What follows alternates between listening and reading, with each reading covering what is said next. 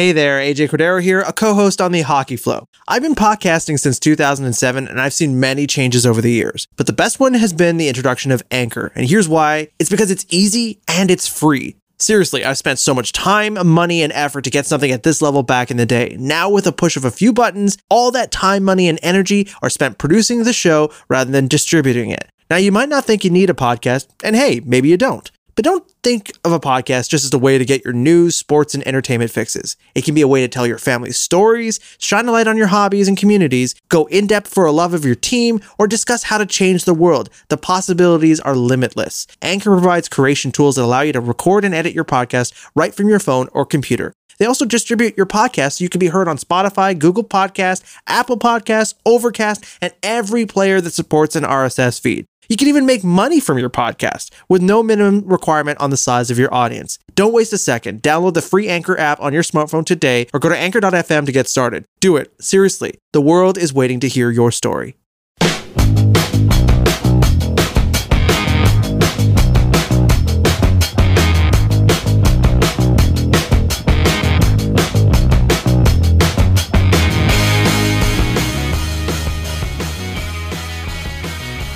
This is the Hockey Flow. It's a brand new show that we're bringing to you that brings Marco D'Amico and Adam Boucher to your beautiful ears.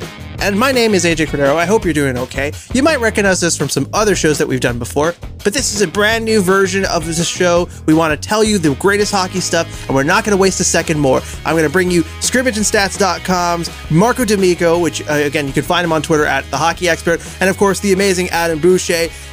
Gentlemen, how are you doing this week? Pretty good. Hockey's back, guys, so that's... Not only is hockey back, guys, but hockey's back and it's being done properly. Mm-hmm. Holy shit. Yeah. The NHL is a leading organization in the organization against COVID. I don't know. No, I know exactly. I mean, this is how is it like competence from the NHL is what you're saying, right? Well, like competence, but like priorities, good open communication, properly thought out strategy. Like this is a league that not 10, 15 years ago had to cancel an entire season because they just couldn't come to terms on like 2 or 3 things. Mm-hmm. Yeah. I don't know, man. I really tip my hat to them. On top of this working out well, we won't have a lockout for the next 6 years minimum. Like, this is a huge win for hockey fans all over the world. I agree. It wasn't a win for Canadians fans last night, unfortunately. Hell yeah, it was. Okay, we'll get into that debate in a second. For most normies, it wasn't a win, losing to your rivals in Toronto. Although we had that weird moment where, of course, they were having to be stationed inside of the Leafs locker room, which was very strange and all kinds of dirty.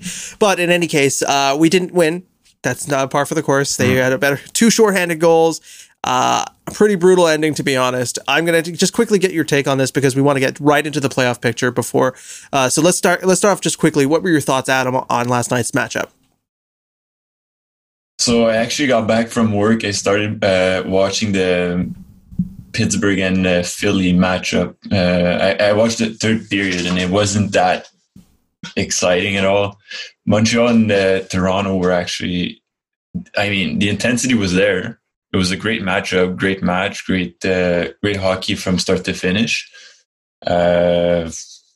Wasn't too impressed about what the Habs put out there, but it's the first one back, right? So still have adjustments to do. And as Marco said, it kind of is a win for the Habs fans, hoping to draft higher. So certainly there's definitely rust on those wheels. But Marco, those wheels kind of came off the train. What train? Seriously, and this is my issue with Canadian fans. This was the 8th worst team in the league during the pause, and it was just about to get worse. Did you think they were magically going to fucking get better by themselves? No, they weren't. So the only thing you can look at is players that can actually get better during off seasons, and those are young players that are still growing into their bodies. Mm-hmm. So what did I think about the young players last night? I'm glad you asked me. When it really comes down to it, if you look at the way that Kotkaniemi played yesterday, if you look at the way that Nick Suzuki played yesterday, these are all guys, even to an extent, Cale Fleury. These are all guys that started the game, in my opinion. Each of their first shifts were horrendous. Suzuki, his first PK, immediate goal. So there's not much you can do other than live with the growing pains. But as they got used to the game, they took over. And I feel like if you look at the two best centers for Montreal yesterday, they were both under the age of 20 or 20 and under, which is fun, but also it's an exhibition game. I think what scares me the most is it's an exhibition game and Jordan Wheel was your second most used forward. Or third, sorry, and then Domi was your second. Two guys that were playing on the fourth line. So there's a lot to look into this game and a lot of discussion to be had. But I will say that in terms of what I care about, because I know this team isn't going anywhere past maybe like game 4 against Pittsburgh, what I'm looking for are signs of life from the young core, and we saw it yesterday. Interesting. Okay, so I think we spent enough time on that dumpster fire of a game last night. Let's get to the main matchups, which we're thinking about. And actually, we should just go right directly. We'll continue with the Montreal Canadiens thread and talk about the Montreal Canadiens versus the Pittsburgh Penguins. So there's a lot of contending factors here and a lot of emotions. Obviously, the Canadiens fans are just happy to see playoff hockey for the first time in how many years? In any case, 2017, bro. Yeah. Well, I mean, how many years before that? What, 2015? Yeah. So it's been a little bit lackluster comparatively to the history of the club, but I think that overall we're treading in the right direction. But what it comes down to is whether or not we'll see those epic performances from players. So obviously, I want to have your takes on this. Adam, let's start off with you. What are you thinking? What do you think what are the big thematic stories that have to take place in this series? Well, first of all, the no-brainer is Carey Price has to steal. It has to steal the show. It has to steal games, not just one. And yeah, we need to see, well, at least from Montreal's side, we need to see the MVP Carey Price. We need to see a great showing from their younger players. I think we all know what the top line is, Danault, Tatar, and Gallagher are bringing to the table, but I think we need more, especially against Pittsburgh, which is, in my opinion, could be one of the teams that comes out from the East, especially how healthy they are right now. They haven't been healthy all season long, so it's going to be one of Pittsburgh's best performances, I think, this season so far. Let me throw it over to you, Marco. What are you thinking about this series? Let's take the opposite end. What are you thinking for Pittsburgh? What's the big thematic elements of that particular team? Honestly, for me, it's goalie. Their story is in net for me. I was watching yesterday attentively, specifically because I figured you were going to ask me about them. Mm-hmm. And I must say that, a lot of the talk is playoff experience, that usual trope. And, just looking at them, Matt Murray, I get he came into a very, very easy situation in Pittsburgh and was kind of seen as a savior, but I've been saying this time and time again, he's looking more and more like the second coming of Cam Ward, and less so the Patrick Roy of this franchise. I honestly believe that Tristan Jarry is the better goalie right now, and I think that Tristan Jarry is the guy that is probably going to end up stealing the spot if he falters in any way versus the Canadiens. So really for that was it. The other X factor is John Marino on defense. And for me, if anybody watched the game last night, John Marino is the first defenseman in the last 10 years, I would say, for the Pittsburgh Penguins that even comes up to Chris Letang's ankles when it comes to just ability and transition and smarts. So he's going to factor in huge into any Canadiens game plan versus the Pittsburgh Penguins. And then obviously, whether or not Evgeny Malkin decides to go Superman or to come into the arena with kryptonite. Really one guy that I don't understand. I can't seem to put my finger on it, but he's just so hot and cold at times. And then obviously the consistent play of Sidney Crosby.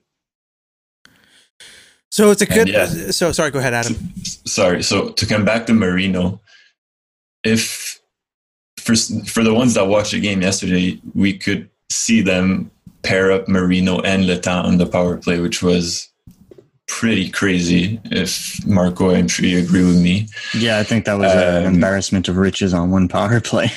I mean, and for the Habs to go against Letang, the first pair, and then they get Marino on this a second pair type of thing, or even if they're together, I think that's going to be a challenge for them for sure. Mm-hmm. Yeah. Okay, so let's get to the real part here, the predictions. So what are we thinking here? Any chance the Habs walk out with this and somehow? I don't see it. I think no way in hell. I think they steal the first game. I think most people, all of us, we kind of agreed on that.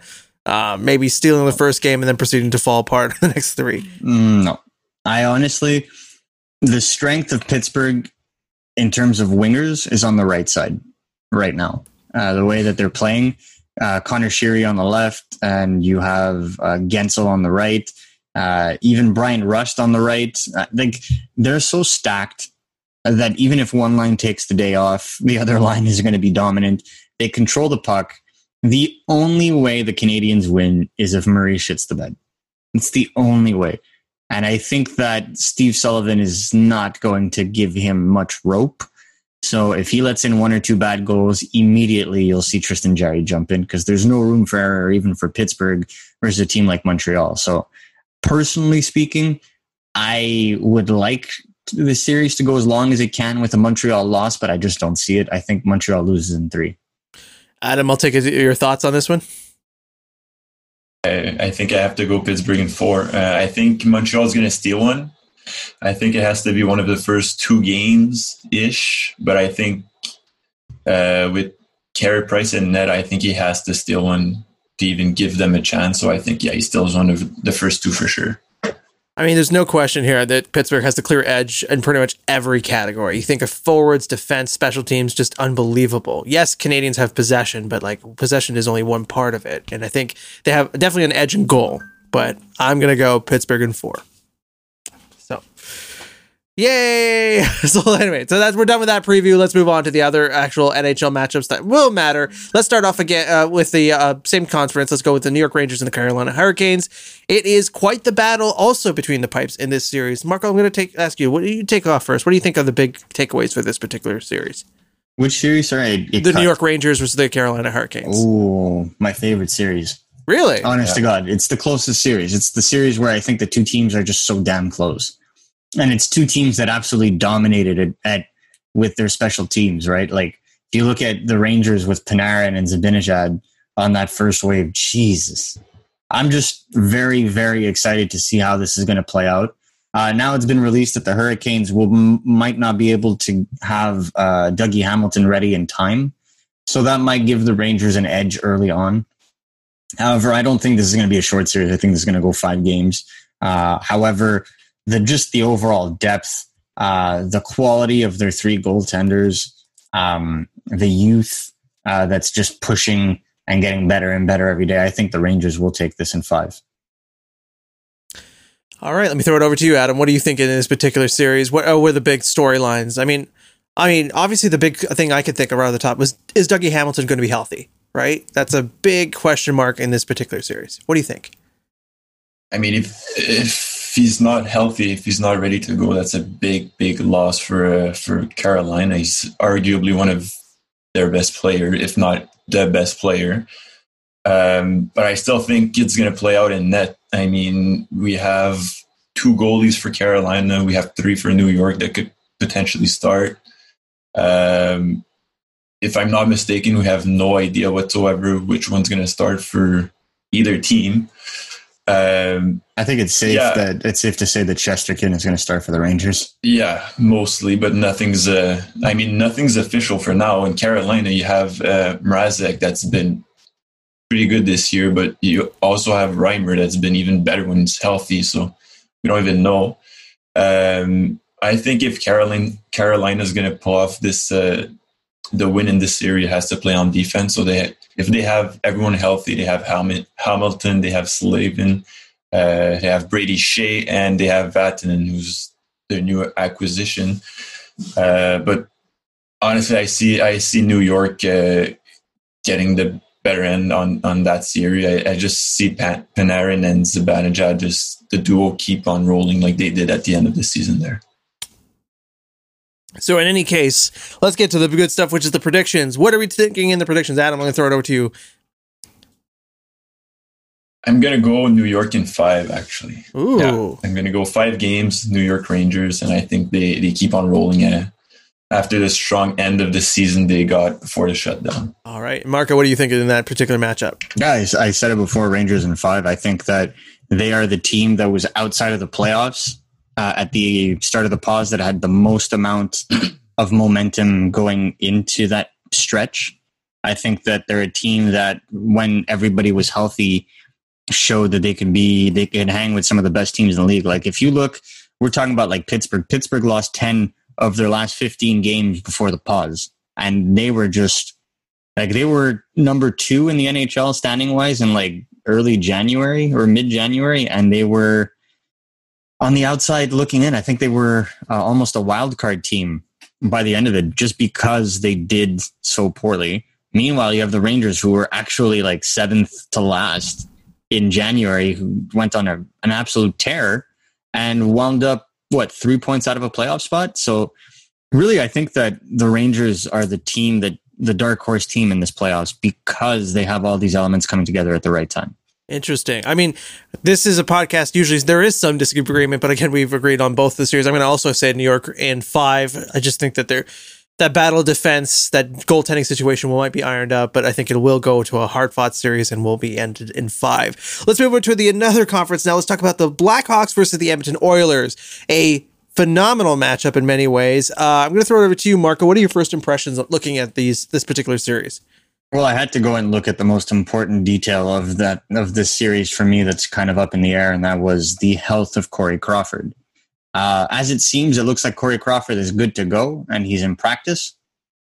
So this series just got a little bit more interesting. Although, if anybody watched the Oilers last night, you would honestly think that they would steamroll the Blackhawks. But I feel like the Blackhawks core has the experience, the know-how, and the skill to keep up with McDavid and Draisaitl. My question is, then what do you do with Ryan Nugent-Hopkins and Kailer Yamamoto?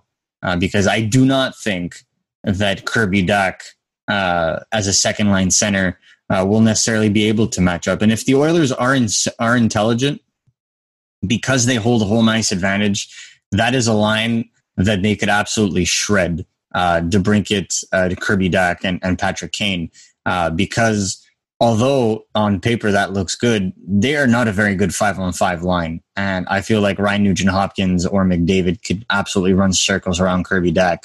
Not because Kirby Dach's a bad player. The kid's 18 years old, maybe just turned 19. But ultimately, like if the Blackhawks want to live and die with their youth, well, then they're making a categorical decision, knowing that the Oilers can exploit that. And I'm willing to bet that they do. And I'm willing to bet that the Oilers will win this. And I also need the Oilers to win this because the Canadiens own Chicago's second-round pick, and that would be 40th overall if they lose. Adam, what are you thinking in this particular matchup? Especially after seeing Edmonton play last night, I mean, I have to go Edmonton. Ooh.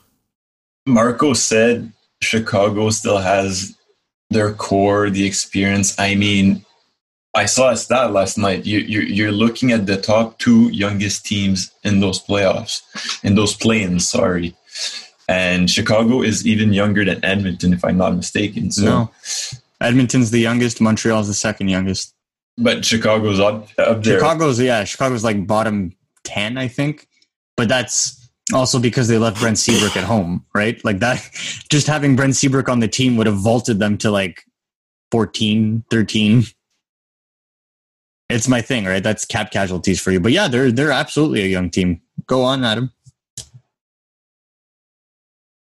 Oh, I think we might have lost Adam. In any case, we will keep going. So in my particular view, I think the X factor is obviously Connor McDavid. You look at this guy, he's the real deal, a captain. He's looked so good And I mean, he's taken on far more difficult defensive teams than the Blackhawks. And yes, Corey Crawford can be very interesting in that sort of regard, but it's, I mean, in between a toss up, we definitely lost him. So hopefully he'll join back in. But you see, like, there's a point to be made, though.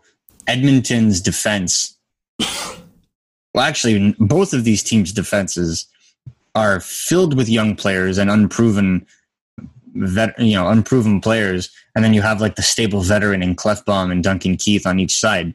Other than that, I don't see, like, this is going to be rope-a-dope hockey. This is going to be like, I don't know that there's going to be much defending going on in this series. It's going to be a high-tempo series, which is why I'm excited to see it. Oh, of course. But this is also, as a fan, it's going to be end-to-end action. Oh, yeah. But I feel like that plays into Edmonton's game. If they play a high-tempo north-south game and they don't slow it down, that benefits Edmonton entirely. Because for the first time in years, they have two rolling lines. The inclusion of Kaylor Yamamoto within the top six with Ryan Nugent-Hopkins has absolutely changed the Oilers. And I really feel like it's going to be the determining factor. Quick question while waiting for hopefully Adam to reconnect back in. But do you think Tippett goes with Mike Smith or does he go with Mikko Koskinen? I think after last night's game, he has to go with Koskinen. This is really, I mean, it's kind of it's the good news in this case. I mean, they're kind of really equal, and I think they finished like 5th out of the West in like, say, winning percentage or something like that. So Edmonton.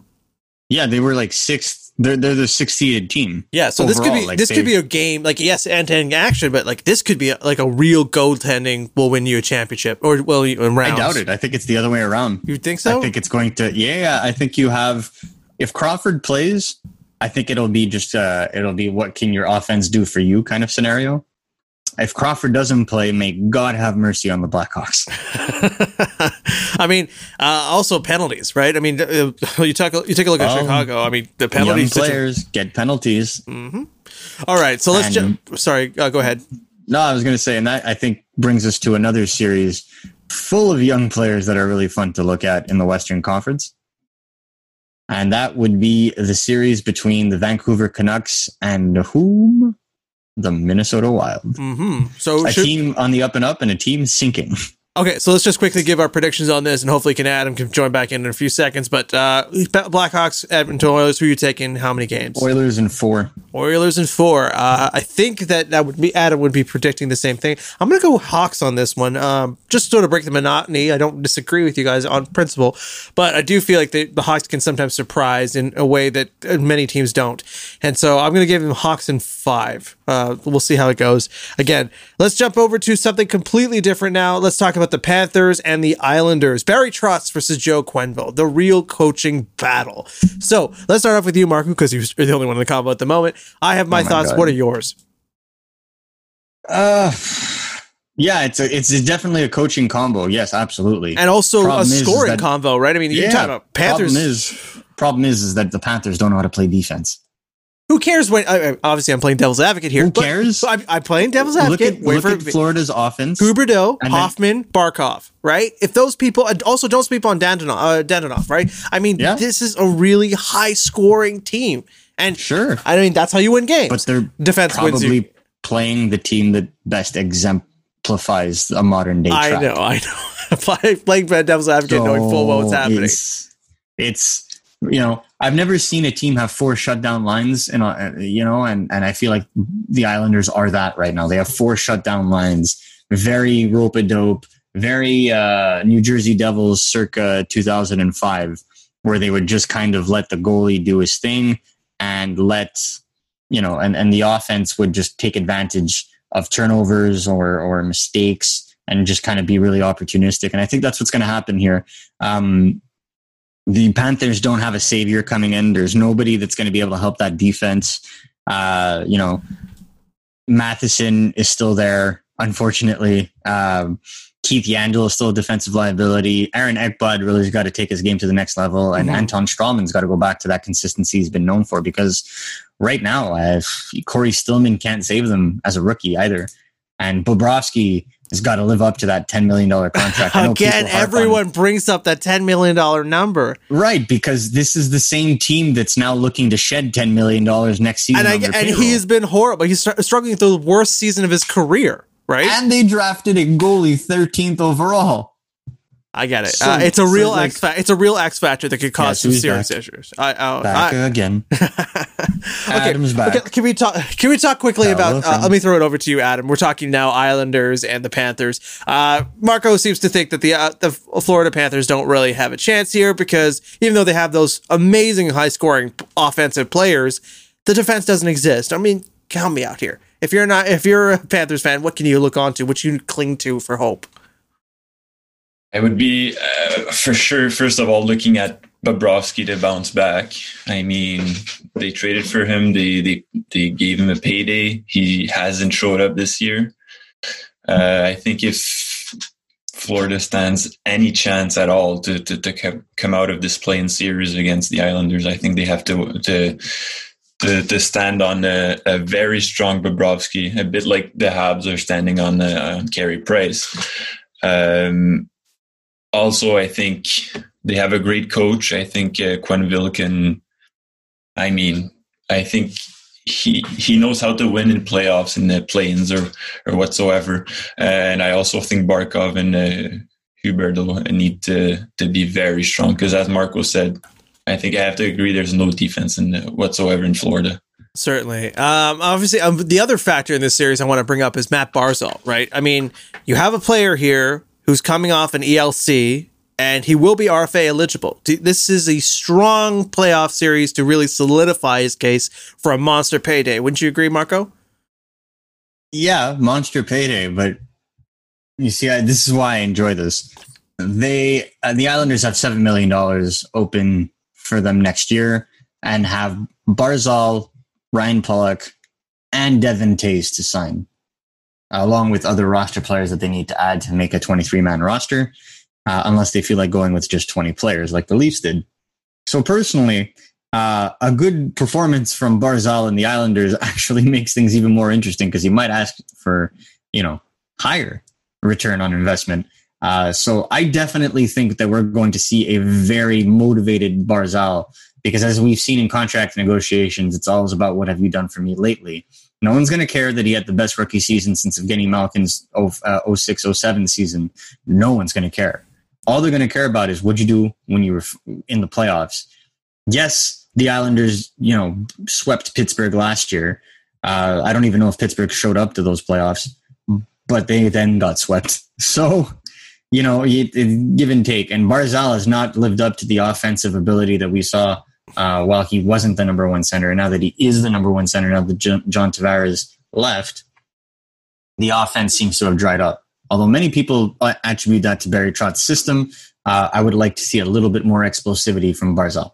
All right. So I guess one other thing to mention, JG Pajot. Yeah. What are we thinking there? What happens in this play? Barkov. Bye Barkov. No. Look, you don't understand when I say this. Jean-Gabriel Pajot reminds me of Claude Lemieux from back in the day. Like, this guy is he's got a face you want to punch, but he's a player you love. It's. I know exactly he's so good at shutting down the play. And this guy, and what I appreciate the most about this guy is he's an elite third line center and a very, very capable second line center. So if he's third on your depth chart, you're doing great. If he's second on your depth chart, then you're using that second line to shut down another line. And I feel like that's the line that when Florida actually does get last change in games 3 and 4, they're going to use quite heavily against the Barkov line. And on top of that, he's a 26 goal scorer this year. So if you could get some offense as well. We've all seen players overachieve in contract years. Yeah, certainly. It's almost like as if they have an extra motivation to want to play. And he's got his contract. He's already signed it. So we'll see. Less motivation, in my opinion. We'll see. Anyway, let's get to the real meat and potatoes of this, and that's the prediction. So, Adam, what are you thinking in this particular series? You taking Florida or are you taking New York? Once again, I have to go in 4, and I have to go with the Islanders. Ooh, Marco, what do you think in this particular situation? Islanders in 3. Islanders in 3. God damn, you got none of this. I wouldn't be surprised. I honestly, to be completely honest with you, I think Buffalo would have fared better against the Islanders than Florida.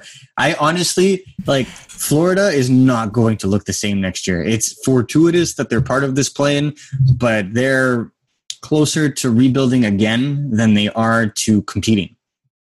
I don't disagree with anything you said. I'm just going to go with the Panthers in 5, just because can't have all the same predictions in this. I do feel it would be in 4 and probably with the Islanders, but I can't have the same predictions on every single series. Now, it would be cool. It would be cool. It probably is accurate. At the end of the day, we all are hockey fans, and this is the thing. And I think hockey fans who are listening to the show, and you'll know this. This is not exactly the playoffs. This is the qualifying round into the playoffs. So the series are a lot easier to predict. You can kind of see the matchups coming a mile away. And yes, it is playoff hockey. Anything can happen, but we'll see. And I think some of the bigger storylines here will start to emerge. Now, but there is one thing that you did mention before that I think we should mention as well. We spoke about how Barzal is coming up with his new contract, but Dadonov is also set to be an unrestricted free agent. Yep. And so is Mike Hoffman. And we know that they're most likely going to get cut loose to save on payrolls. So it's in their best interest to perform offensively, which leads me to believe that it's going to be a high-tempo offensive structure that they're going to try to impose, whereas the Islanders are going to come in and try to just break that down and clog the neutral zone. So it's going to be really fun to see who actually comes out on top in that matchup, because if Hoffman has any semblance of what he's done in the playoffs for Ottawa, for Florida, then he's looking at easily a $7 to $8 million payday. So it should be fun. All right, let's move over to an all-Canadian matchup out west that we're so excited for, and that is the Calgary Flames versus the Winnipeg Jets. Yeah. Yeah is right. This is quite the matchup. Quite a lot of factors here at play. Goaltending, you have a Vezina Trophy a finalist at one end, Talbot and Rittich at the other end. Guys, I mean, what are you thinking right now? Marco, I got to throw it over to you. What are you thinking? First, tell me, walk me through this particular series. What are we thinking about? Like a team that I thought was a huge underachiever to start the year was the Winnipeg Jets. I feel like the Winnipeg Jets had a much better second half of the year this year, and I feel like that is more indicative of what their team is than where they were. I felt like them waiting on Byfuglien to make up his mind kind of was a huge distraction for them, and it didn't allow them to kind of invest in areas where they needed help. I think their acquisition of Brian DeMello during the trade deadline is a sneaky good acquisition, and it really comes out to round out their top 4. And we already know that Winnipeg's top 9 is ridiculously stacked. I mean, just stacked. So if those guys can really play their game, I don't see what Calgary is going to be able to do here. I really don't. I don't think that Calgary's in it. I feel like even last night, Gaudreau and Monahan, once again invisible, and the only guy you really had eyes for on the ice was Matthew Tkachuk, because he's just a jewel, and the better Tkachuk brother. Sorry, Sens fans. So it really just makes things come full circle. I didn't like the way the Calgary's defense was playing last night either. I felt like, yes, okay, they were playing McDavid. Yes, okay, they were playing Draisaitl, but at the same time, like Scheifele, Laine, Wheeler, Ehlers, no pushovers, and I would argue far deeper offensively. And if they had trouble just containing those two lines from Edmonton, I cannot see Calgary staying past Winnipeg. I honestly think Winnipeg takes this series, but I think this won't be a run and done series. I think this will still be Winnipeg in 4. Interesting. I guess there's a lot of big plays here, a lot of different things that could be played. I mean, we have to talk about Ehlers too. I mean, like that could be a real Ehlers question. is to me the X factor. I mean, because he has what is it? Something like 21 games he hasn't scored in a playoff series. Sorry. Yep. If he actually decides that he wants in and he's going to play this, I foresee some serious magic, because then. But that means you're sorry. Go ahead. But that means that the Backlund line is going to remove, like, they won't know who to put him against, because they only have one real shutdown line. Let's call a spade. And I'd have more confidence right now in guys like Mangiapane and Brady Tkachuk. Matthew Tkachuk than I would Gaudreau or Monahan at this point. And I think that there's a serious anxiety for the Calgary Flames for these players to start producing, because these are guys they built their entire rebuild around. Great regular season players, but when it comes to the playoffs, they're always no-shows. So it's going to be very interesting to see what happens. In terms of their net presence, things don't look good for Rittich right now. I honestly don't think that he's going to wind up being there. I think it might wind up being Talbot that starts the first game. I think you're right. And I mean, you're just talking about, we're talking about Ehlers and before. And I mean, it's going to be the combination play between Laine and Eakin that really, it has to sing if it's going to be anything rare. So I'm going to throw it over to you, Adam.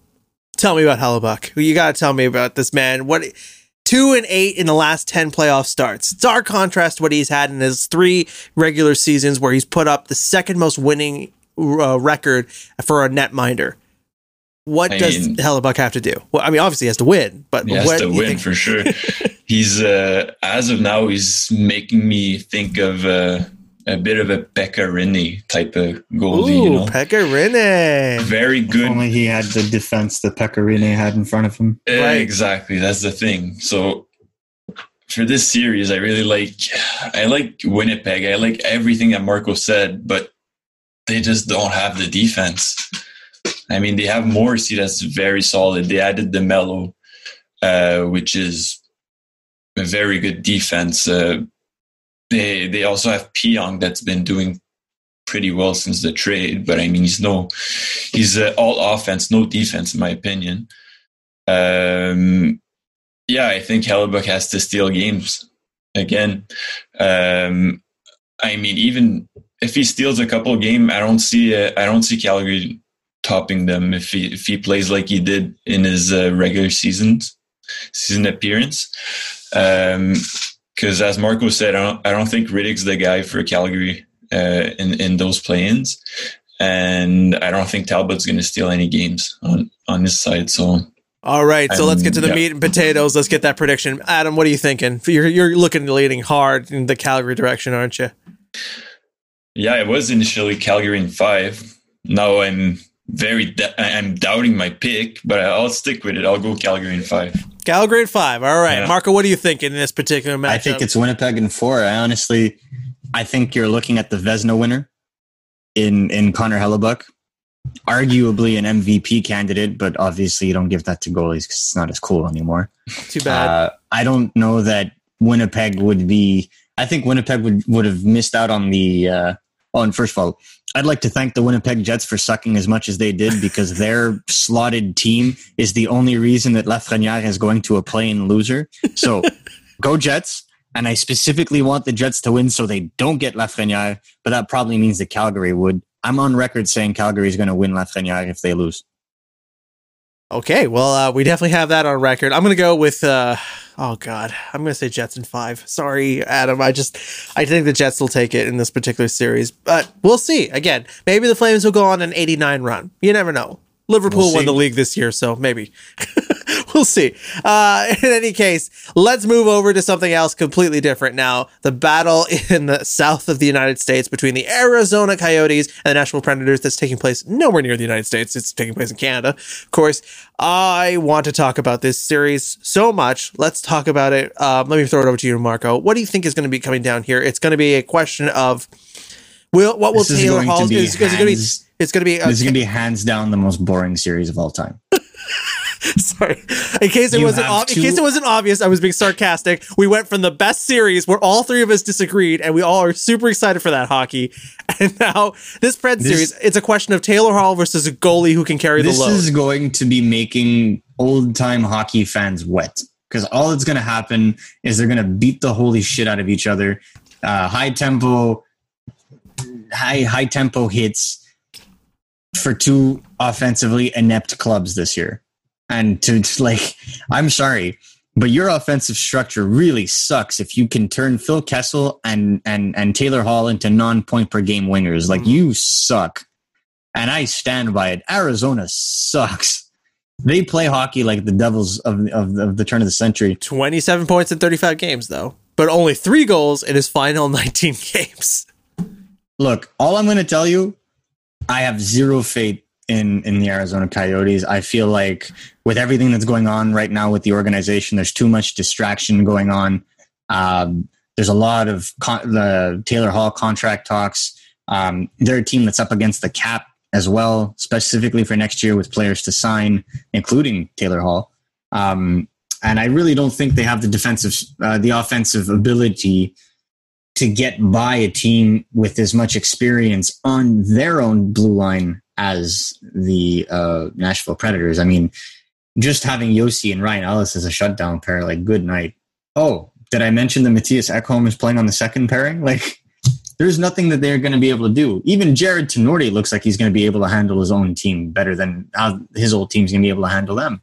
The only real question mark for me, really, is will Nashville's offense actually wake up? Because if we look at the regular season, Matt Duchene was an incredible underperforming winner.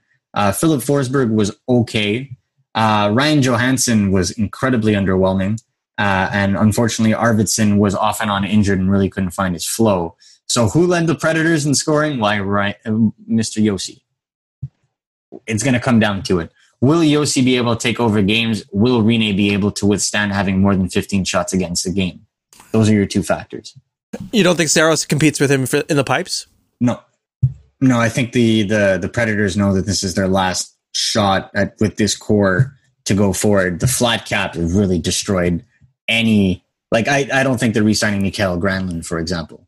Like, he's going to free agency. They're going to lose some guys, and they're going to be forced to make some trades just to stay under the cap. Interesting. Let me throw it over to you, Adam. Obviously, the most boring series on the plate, but I'll still watch it. The highlights, at least. But I mean, what are you thinking? What do fans need to know? Honestly, I agree with everything Marco said, but I love the Coyotes. Honestly, so we know, as Marco stated, you have no goaltending whatsoever in Nashville unless Rinne stands on his head and comes back to his old self. Yeah, he's got to be that 2018 Vezina winner. Exactly. I don't think Saros has it at all. And on the other side, you have Kuemper and you have Ranta, whoever may start. I love the duo. Is, I think, two very good goaltenders if they can stay healthy. Also on defense, you have Yossi, you have Ellis, you have Ekholm on Nashville, but you also have Ekman Larsson and a couple young defensemen on the Coyotes that could also surprise. I love how he had to pause to figure out who else was there other than Ekman Larsson. That goes to show that Adam is trying to do his due diligence, but the reality is they suck. But no, I do like Jacob Chychrun. It's just he's soft as glass, and Hjalmarsson is in the twilights of his career. I mean, I have to agree with that. I don't see it. And you got that goaltending duo. Oh, that goaltending duo, man. If they can stay healthy, I mean. If they can stay healthy. But that's a big if. Ranta, he might do the splits and tear his friggin' shoulder for all I know. Like, that's how soft this guy is. So yeah, I really don't know. But yeah, honestly, I think it comes down to which offense can get the hottest.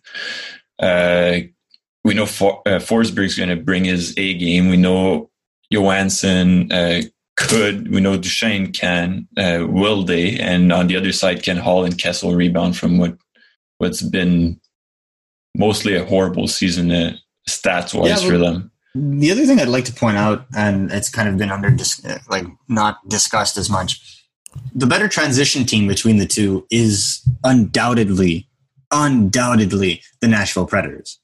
The only thing that Arizona is better at than Nashville really is clogging up the neutral zone. It's a classic Rick Tocchet way of coaching where he just clogs up that neutral zone and hopes for a quick counterattack. The problem being is that the fastest players on the Nashville Predators play on defense. So I don't know, man. Good luck to them. But I think that Arizona was a team that peaked before the rest of the league was ready to compete in October and November and into early December. Made a very questionable trade for Taylor Hall, which is pretty much going to guarantee New Jersey a top 10 pick. Hopefully they don't win the lottery. I don't see it. I really, really, really, really do not see it. Ultimately for me, I don't think they have the combo. If they're smart, they go with Darcy Kemper. But honestly, I see a Smashville in 3 on this one. Ooh, Smashville in 3. You got a prediction on the meat and potatoes, Adam? What are you thinking here? You said you're a Yotes fan. Yeah, I'll go Arizona in 5. Arizona in 5. Okay, I'm gonna split the difference. I'm gonna say Preds in 4. The present for that was my thought in the first place. I think that's pretty accurate. Now let's move to another side of the conference. Minnesota Wild versus the Vancouver Canucks. Hello again. Welcome back to the playoffs. So I think the biggest question here, and I'm going to throw it out to you, Adam, first, is it's about the Canucks, and it's can those young guns fire? You have Peterson, you have Bozer, you have Hughes. They're all young and they're hungry. They are the envy of many teams because they're going to be great players over a long term. What do you think happens here? Yeah, I think you laid it down perfectly. I think, can the Canucks young core bring their best play into those play-ins? I love Besser. I love Peterson. Even Gaudette showed he's a very good player this year. And even in camp, he looked pretty good. But I think once again, we have to throw it back. Can Jacob Markstrom come back now that he's healthy? Can he come back to what he brought this season for Vancouver? And also, if you flip it to Minnesota, to the Wild, I think it's their series to steal. I like the Wild, but no, I think if as we said, Vancouver's young players can bring it, I think they have no chance whatsoever. Damn. So I'm not totally sold on just the young kids, and this is going to get real fun. Okay. So I honestly think that the Vancouver Canucks are going to absolutely smoke the Minnesota Wild right out of the friggin' oven. And is that because of Tyler Toffoli? And that's because of the veterans on that team, the young veterans on that team, not because of the kids. And I will give you exactly my reasoning. No one has mentioned Bo Horvat. Nobody has mentioned Tyler Toffoli. And above all, nobody mentioned JT Miller. Oh. JT Miller. Those are your three guys that are going to make absolute noise in this series. Why? Because nobody can defend these guys. Nobody on Minnesota's roster can defend them. Prime Mikko Koivu? Probably. Current Mikko Koivu? Great career, no chance in hell. These are guys that are going to be running roughshod on that defense, specifically on the right-hand side, where I think personally they will be weaker because Matt Dumba, Spurgeon, Suter, even Brodin, it's a good top four. It's not a very organized top four on defense, and I feel like that will always be their shortcomings. I feel like the depth at forward for Minnesota simply isn't there. Zach Parise has got to go to God mode like he was in New Jersey for it to be even worth a scratch. Had the Minnesota Wild had access to Kaprizov, their top prospect, I'd be seeing potentially a different tune here. But if you look at Vancouver's top nine right now, you'll have a line of JT Miller, Pettersson, and Toffoli. And then on the second line, you have a combination of Horvat, Pearson, and Besser. That is a beautiful top six. And then on the third line, you still have a combo of you name whoever they want to put there. But essentially, Gaudette is their third line center. Is just gravy at this point. Their defense is the only thing that really worries me in Vancouver. That is the huge issue. Because yes, Quinn Hughes can put up points, especially secondary assists. Sorry, Canuck fans. But when it comes to playing defense, especially during the stretch, Quinn Hughes was absolutely horrendous. But don't get me wrong, Tyler Myers was utterly worse. So really it comes down to, will Alex Edler be able to calm down his troops? Because to me, he is the true leader of that defensive core. They don't have access to Jack Rathbone, which they signed on their ELC this year. So really they're going with the same defensive core. Will Jacob Markstrom play well? I think he's motivated too. He's in a contract year. We've discussed this. So in my opinion, I think we're going to go Vancouver Canucks in 5. Okay, nobody here has brought up the Wild's X Factor, right? The Swiss Bliss. I mean, this guy has not looked like he is a player that we haven't seen with the Wild since like Marian Gaborik, right? So he put up 26 points, 14 goals Fiala put up, and at what point you're just willing to contend that it's just not going to make a difference in this playoff series? I think Kevin Fiala is the offensive guy that they're going to be shutting down. I think because he's the only guy. I think that Kevin Fiala is literally going to be the guy that Bo Horvat's line is going to be stuck against. When they shut down and play that two-way 5-on-5 possession destruction team that they are, the way that line works, there's no hope in hell for Fiala because that guy needs room and space to make his plays. I like him as a player individually, but as a line, I just don't feel like the Wild are there to properly complement him, to utilize him to the best of his ability. Also, he's not been known for being a very good playoff player. So I hope that he's one of the driving factors that pushes this series beyond a 3-game series. But I think the inexperience on both sides is going to be a pretty big issue. Certainly. And I mean, Stalick doesn't really inspire confidence. I mean, he's done a very good job. Dubnyk. Dubnyk, I mean, he just forgot how to play hockey. So, well, I mean, I think he was more a flash in the pan of their system than anything else. I think that when they were at the height of their system, he was a very well protected goalie. Still a 33-year-old who put up 20 wins and 38 starts. That's a lot. Oh my God. I mean, for a guy who, again. All right, so let's get those predictions out. Meat and potatoes time. Adam, what are you thinking? I'll go Vancouver in 4. Sorry? Vancouver in 4. Vancouver in 4. Yeah. Damn.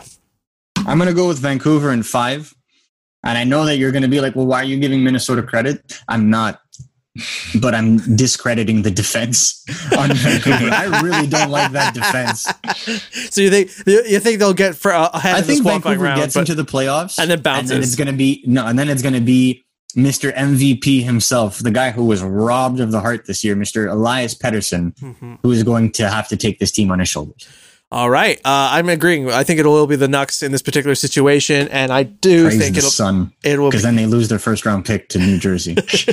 And it will be about, I think it'll be in 4 games. I think I don't think it'll go to 5. Oh my God, we're on agreement. Yeah, we're pretty much in agreement on this one. Again, like I said, this is a reasonable round. Nobody's going to get really upsetting in the thing. Let's bring it to the last series to discuss. That's the Jackets versus the Leafs. We didn't talk about Dallas, dude. Did we not talk about Dallas? No.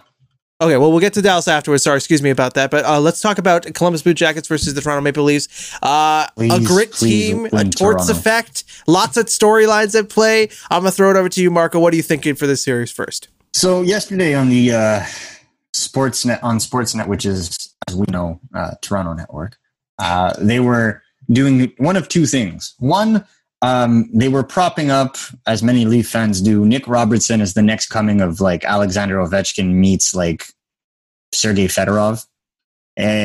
Someone to keep an eye on that third line. I think that the Kerfoot, Kapanen, Robertson third line is going to really be the difference maker for the Leafs when it comes to depth matchup. I don't think that the Columbus Blue Jackets have the depth to keep up with the Toronto Maple Leafs. Like if Montreal doesn't have the offensive depth to keep up with the Leafs, I don't think that the Columbus Blue Jackets are anywhere near. The only thing that they have going for them is their style of play. It is the style of play that can be used to beat a team like the Leafs. If you can physically intimidate the Leafs, they will shut down. Ultimately, they will shut down. This is why they paid so much to go and get a guy like Kyle Clifford. This is why they paid so much last year to go and get a guy like Jake Muzzin, because Leaf fans have been bemoaning and talking about the lack of physicality on this club. And out of 20 dressed players, I think maybe 18 are what I would consider to be like soft-ish players. So if you want to get Toronto off its game, play exactly the way you played against Tampa Bay last year. Although obviously you're missing like 3/4 of your stars. One thing that I will say for Columbus is that I heard through grapevines and interviews that right now the young players that belong to Columbus are being asked to take on higher roles. You look at Alexandre Texier, you look at Liam Foudy. These are guys that are young players, 18, 19, 20 years old, that are being thrust into top 9 situations to be seen as a counter to the speed and youth of the Toronto Maple Leafs. That's the first time I've ever seen that in my life. However, flip side, if you look at Columbus's defensive core, holy shit. That is a top 4 that would absolutely blow anybody out of the water. Seth Jones, Zach Werenski, David Savard, Nutavara, Ryan Murray. So really, I think the Leafs are going to have their hands full trying to get around that defense. All right, Adam, what do you think in this particular setup? I think Toronto takes it. I mean, if their top 6 is as dominant as it should be, I think, and Anderson plays solid in net. I think it's a no-brainer. But then again, you have on Columbus, you have the Tortorella effect. He's been known to Is he going to yell the puck into the net? I don't get it. I mean, he's taken this team who had arguably no one this year, and he's made it into now a playoff team, or play-in team actually. Play-in team, yeah, because they weren't going to qualify. And I don't know. I think they've kind of surprised all year. I think they have their X factor could be a net for Columbus. They have Elvis, who's been very solid all year. I think if they have a chance to win, they have to stick to their style of play, and they have to have very solid goaltending. I just want Toronto to win. I've never said that in my life. Okay, it's such a weird thing to say. I just want Toronto. Lafrenière in Toronto would just destroy me. Yeah, it would be pretty awful. Toronto beating the Jackets would be a very nice, sweet surprise.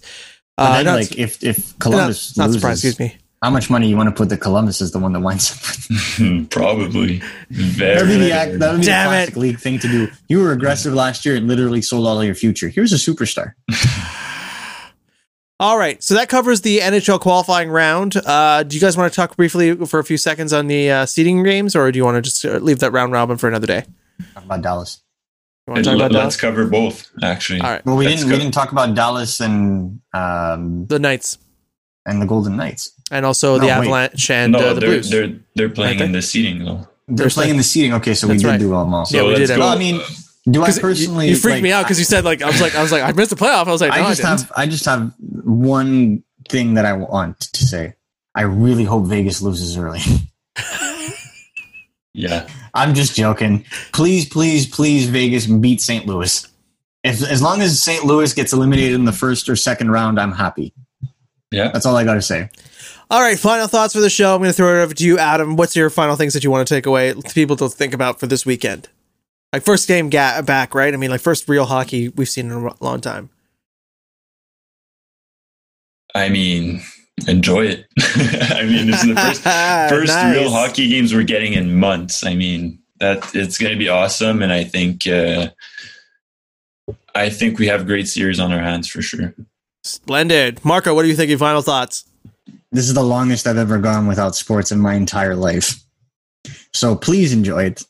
Savor it. Remember and watch, knowing how important this is for you and what it does to your psyche. Enjoy the On Ice product and keep an eye out for those kids. I feel like this is going to be a young man's playoffs because of the fact that it's just stop and go right out of the bat. So I'm really expecting a lot of coming out parties. So it's going to be really fun to discover these new stars, and hopefully they can take that momentum into their careers when things start up again in December. It's hockey, ladies and gentlemen, and we should all be excited to have it back. It's a distraction from what's happening in our world at the moment, and I hope everyone stays safe, follows all the procedures, wear a mask, do all the right things. Thanks very much for joining us on the inaugural episode of the Hockey Flow. Probably should have said the show name right at the start, but I think it did, but it doesn't matter if we didn't. This is the start. We're ironing out the kinks. Thanks so much for joining us through our journey. Of course, you can find the amazing work of Adam Boucher on Twitter. Adam, shout out your Twitter handle, please. So it's really Adam B, all in one word. So really Adam B, all one word. And of course, Marco D'Amico, ScriptageandStats.com. Shout out your Twitter handle, Marco. At the Hockey Expert. At the Hockey Expert. Let's go from there. Thanks so much again for hanging out with us today on the podcast. More great content coming your way in the hockey world. We're going to start building this up as we go along. Again, Marco's had a lot of experience in this world for a couple of years now at ScriptageandStats.com, and obviously the Box Score, which is our old podcast that we used to work on as well. So looking forward to the great growth that happens here, and more importantly, the game on ice. So everyone, take care. Have a great weekend. Let's enjoy the hockey.